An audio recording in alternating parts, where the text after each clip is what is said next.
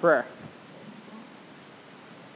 Lord, we give you thanks that in this season of Epiphany, we remember you coming into our world, you brightening our darkness, you redeeming us as your people, and your promise to redeem our entire world.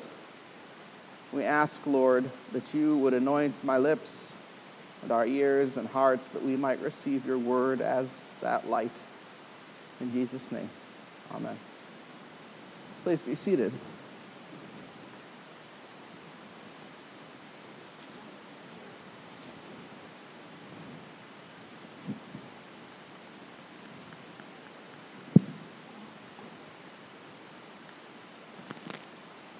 This past Friday, my father, and I went to see the movie 1917.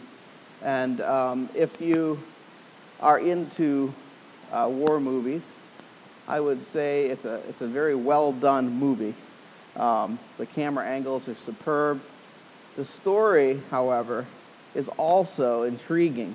It's the story of two young men, two British soldiers, Lance Corporals Schofield and Blake, who are tasked with going from their regiment across no man's land into enemy territory, or what had been enemy territory, to save another regiment, the Devonshire Regiment. And Blake's brother is actually a member of this other regiment, and so there's this German counterattack that's going to happen, and so the clock is ticking, and they go through all sorts of hell to get to the Devonshire Regiment, to warn them that they're about to walk into a trap. They're given a message from the commanding officer, from the general, and it's a message of life, because it's a message of stopping this attack as they go into a trap.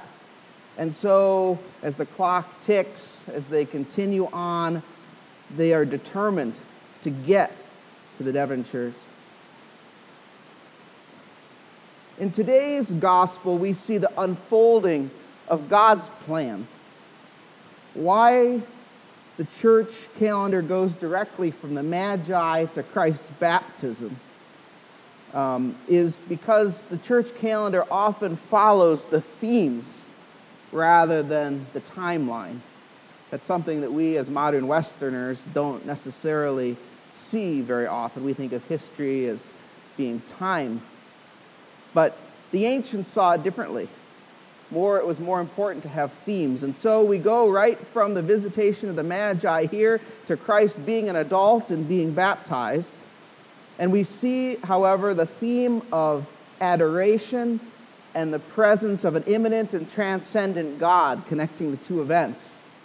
For as I prayed, Epiphany is about God revealing himself to the Jew and the Gentile. And there's two reactions that people had to God revealing himself. Those two reactions, I would say, are still the two reactions that people have to God revealing himself. Either acceptance or rejection. At least if the message is carried faithfully. People will either accept or reject God. There's not much middle ground.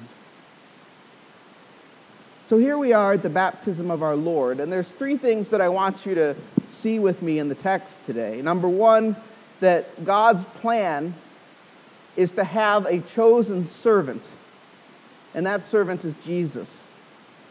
Number two, that God's plan has Jesus fulfilling all righteousness. Number three, that God's plan calls his redeemed people found in Jesus, you and I, as well as those of the ancients, to be agents of redemption. So open with me, if you would, in your Bibles, or look with me at the leaflet, the scripture leaflet, first at Isaiah chapter 42. The story of Jesus' baptism begins hundreds of years before he's born. As we hear God's plan way back in the prophet Isaiah in the Old Testament, we see that God has a plan and the baptism of Christ has been planned. Throughout the latter part of the prophet Isaiah's writing, God speaks through Isaiah about a servant. You may have heard the term the servant songs. There's 4 of them in Isaiah. And this is the first servant song about Christ, God's chosen. Look with me at Isaiah 42, 1 and 2. Behold, my servant whom I uphold, my chosen, in whom my soul delights. I have put my spirit upon him. He will bring forth justice to the nations. Verse 2, he will not cry aloud or lift up his voice or make it heard in the street. A bruised reed he will not break. A faintly burning wick he will not quench. What I want you to pay attention specifically to are the words chosen, soul delights, and spirit be upon him. Those phrases. Because as we see, those are actually hooks to the baptism of Christ found in Matthew's gospel. So turn with me now to the gospel passage, Matthew 3. And look with me specifically at verses 16 and 17. Here we have the story of Christ being baptized, as is recorded by Matthew. And in 16, we read, "And when Jesus was baptized, immediately he went up from the water, and behold, the heavens were opened to him. And he saw the Spirit of God descending like a dove and coming to rest on him. And behold, a voice from heaven said, 'This is my beloved Son, with whom I am well pleased.'" Does that sound familiar? It should, because it's an echo of Isaiah 42, 1 and 2, where God calls his servant, "My beloved Son, with whom I am well pleased," one called by God. So Jesus fulfills this prophecy from the servant song of Isaiah. But what's the significance of his baptism and baptism in general? There's something going on, I submit, beyond a sign or a symbol. Otherwise, the opening interchange earlier in the gospel here wouldn't happen. Why does John so vehemently demur from baptizing Jesus? Have you ever asked that question? Look with me at their interchange earlier in the gospel passage, 13 through 15. "Then Jesus came from Galilee to the Jordan to John to be baptized by him. John would have prevented him, saying, 'I need to be baptized by you, and do you come to me?' But Jesus answered him, 'Let it be so now, for thus it is fitting to fulfill all righteousness.'" Well, why is John so against Jesus being baptized? If you read earlier in the chapter, you know, because baptism is a sign of repentance for John. John's baptism is all about repentance and forgiveness. And here we have Jesus Christ, the Son of God, perfectly sinless. Does he need to repent? No. Does he need forgiveness? No, absolutely not. And so we can kind of sympathize with John the Baptist, who's, been preaching this and doing this, and Jesus comes up to him, and he says, "Well, wait, it's not you that need to be baptized, it's me. I'm the lesser one," is what John the Baptist is saying here. "And I am a sinner, and you're not, Jesus." So what's going on with baptism? Let's dig in a little bit deeper. The word here is baptisma. It's a noun from a verb, baptizo.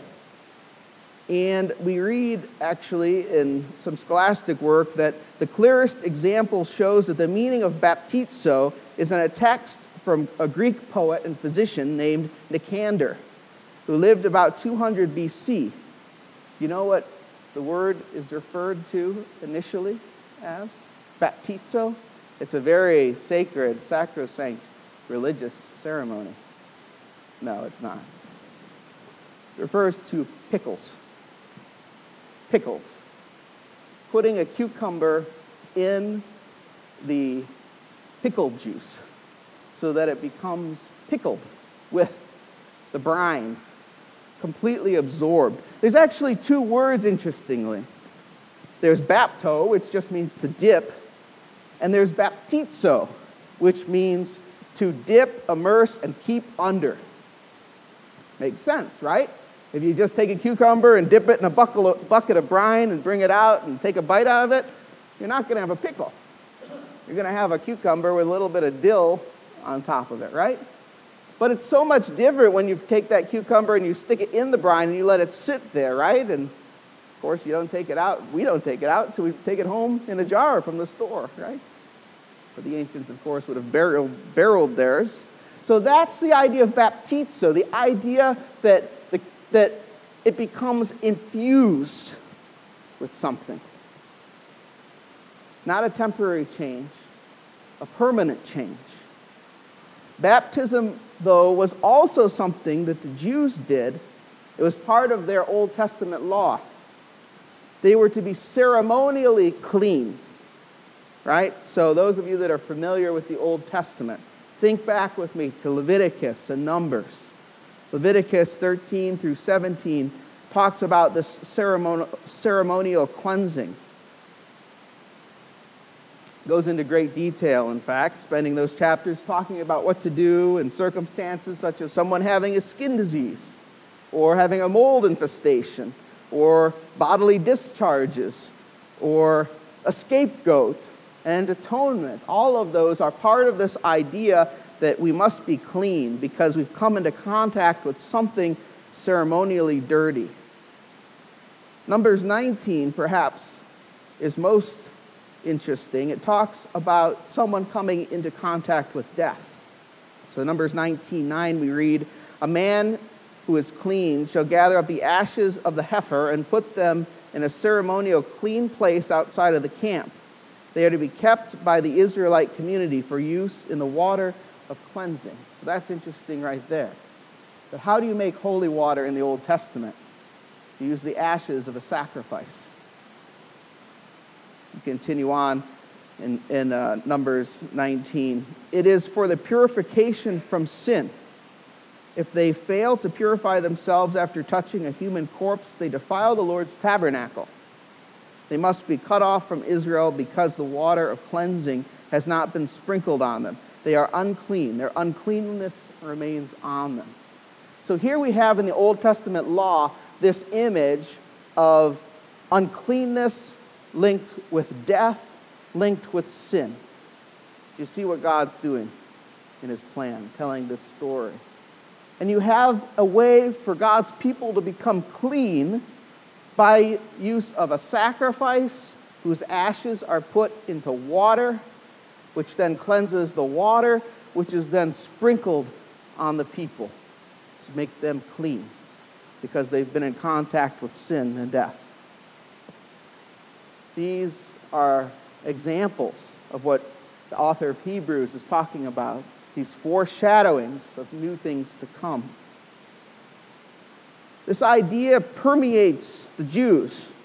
The Hebrew law is kept up, and in fact, we read in King David's Psalm 51, where David is lamenting his sin.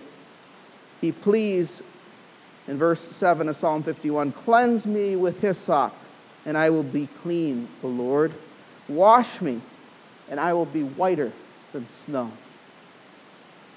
You see, this idea persists in the Hebrew mindset and persists all the way to John the Baptist and to Jesus.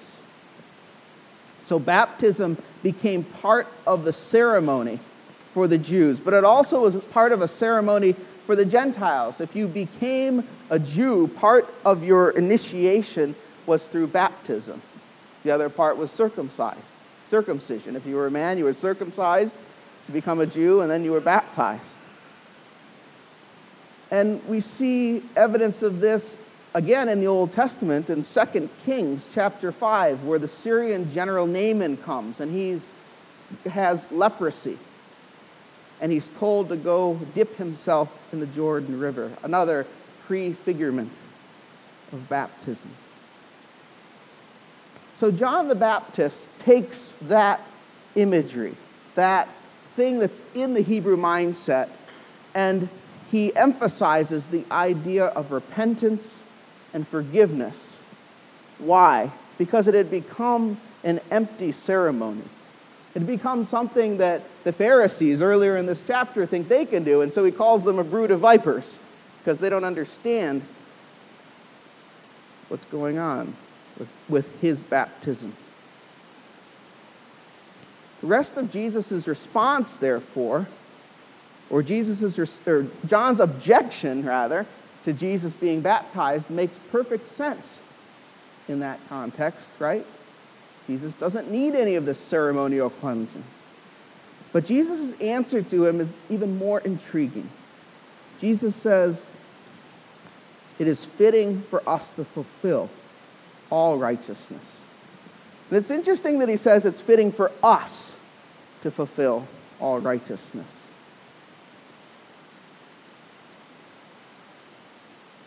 Jesus' response is key. Let it be so, or permit it.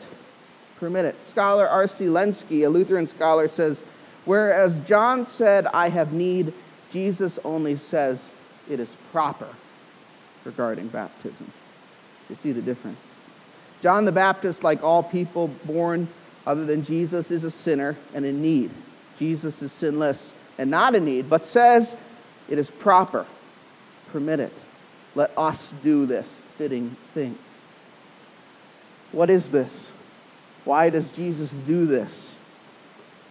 Scholars have asked that for many years, but here's some of their answers. This is Jesus' complete submission to God's will, is part of it. God commissions John to go before the Lord, to prepare the way of the Lord, right?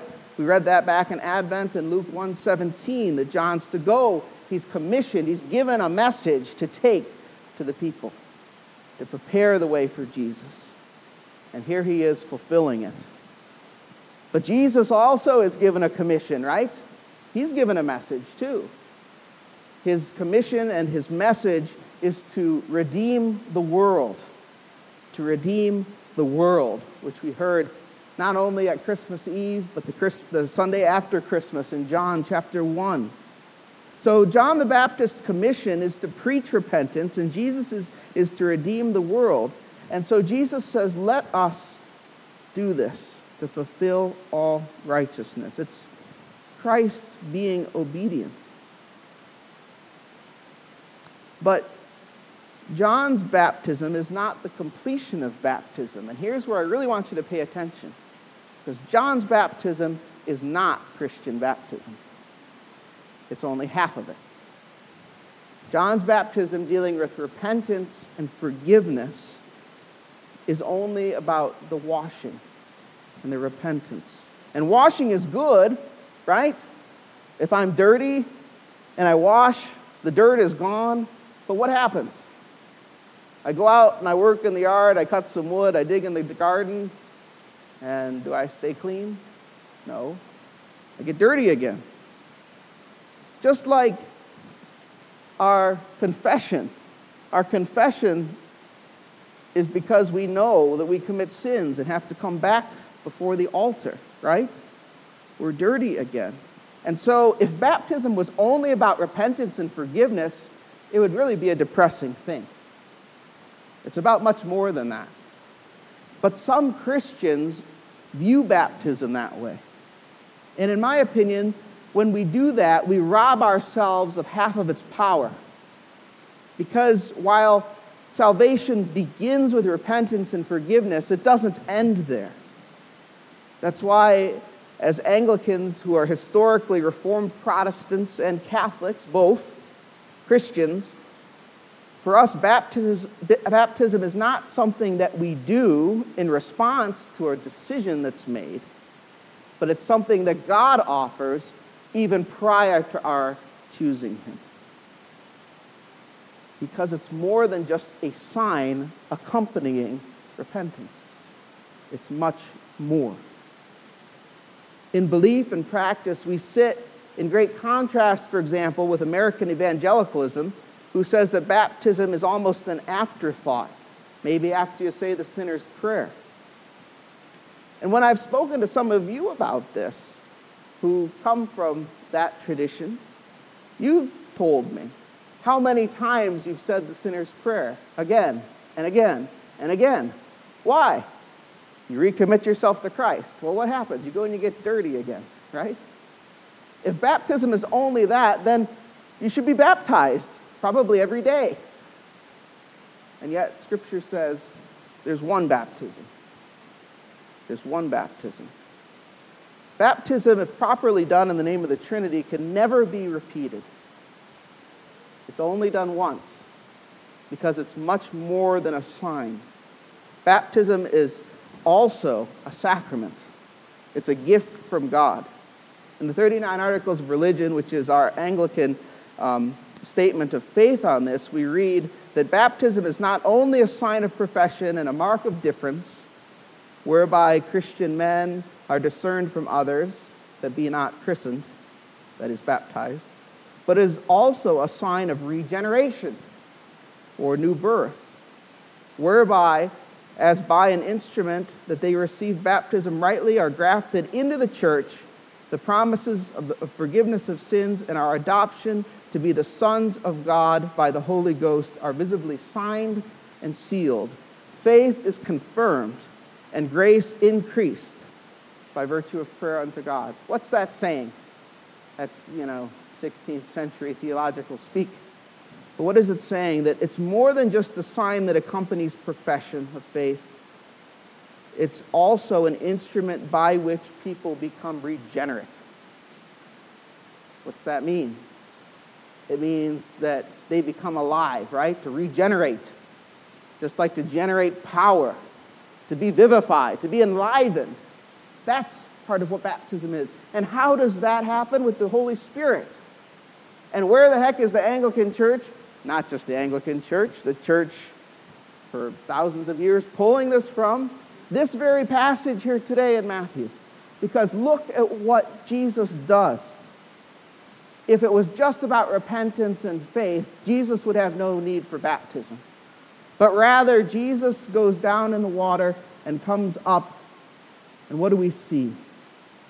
We're just where we started, the fulfillment of Isaiah 42.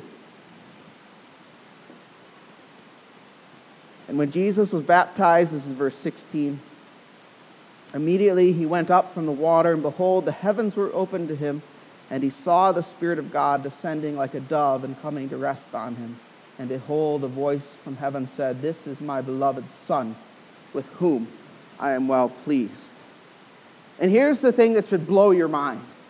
This second half of baptism that Jesus does is not just Jesus' baptism, it's our baptism too. Jesus completes this sign and makes it the sacrament that it is today. That it's not just repentance and forgiveness, not just a sign accompanying faith, but it is literally God sending his Holy Spirit into you, which is why you can never be rebaptized. You either have the Holy Spirit or you don't. It's not dependent upon you. God puts him in you. And so you're either regenerate or you're not. Now, we can have the discussion as to whether you're faithful or not. That's another discussion, right? But baptism is about this regeneration of the person, the whole person. So why is Jesus baptized? In short, which you might not think there's anything in this sermon that's short, but Jesus is doing this to transform baptism for us. That's what it means to fulfill all righteousness. Jesus adds this part to baptism for us, so that we can be sons just as he's a son, so that we can have the Holy Spirit and be with God just as he is the second person with God, in communion with God. Not that we become gods, you don't misunderstand me, but that we become in communion with God, just as Jesus is in communion with God. Jesus' baptism completes baptism itself.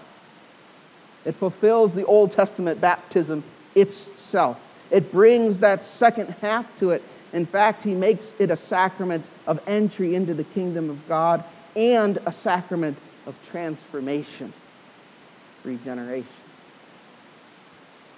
But there's more, believe it or not. For while everyone who receives John's baptism by water is washed, when Jesus is baptized, Jesus actually starts his redemption of the world. He's he's fulfilling his mission. Now, hang with me, because this last point gets into why we have holy water. What is holy water? It's water that God has touched. Why is baptism water special? Because it's water that Jesus has touched.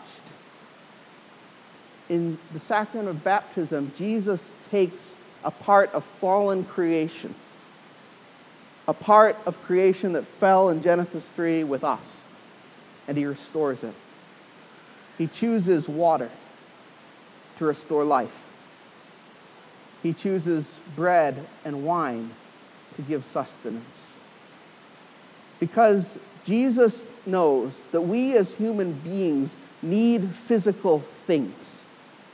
We're not this mind that just floats around, but we need these reminders. We need part of creation to assist us with his grace. You see. Maximus of Turin, a bishop writing in 380, puts it this way. He says, Christ was baptized not only to be made holy by the water, but to make the water holy. I'm sorry, I misspoke. Christ was baptized not to be made holy by the water, but to make the water holy. You see, Jesus touches the water and makes it holy so that we can be holy. And so when we renew our baptismal vows, as we're about to do, or when we take holy water from this place to sprinkle our homes or to perhaps use once in a while as we pray, we're reminding ourselves of our baptism. But we're also using this to let God touch us and transform us.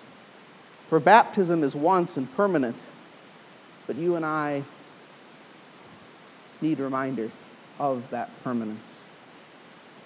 And so, as part of the kingdom of God, this is an agent, just as bread and wine are agents of holiness, for us to help us live, to equip us on our journey, to make us agents of redemption.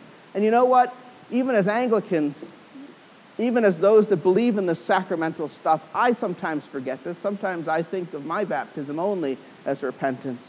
And that's a tragedy, because it means I'm stuck in my sin. It means that while God might forgive me, I'm not moving ahead in my spiritual walk. Friends, embrace the second half of your baptism and what it means. That you are equipped, you are signed, you are sealed to move ahead as the Holy Spirit transforms you, not to stand in place, and to share that good news with everyone around you. Because if that's true, it changes everything. It changes all relationships. It changes every material thing that you touch as an agent of redemption. Do we think about it that way? Let's think about it that way. Let's think about the interactions we have with people who are more important than things. To spread the light of Christ, to be messengers, to be redeemed messengers who fulfill his commission. Amen.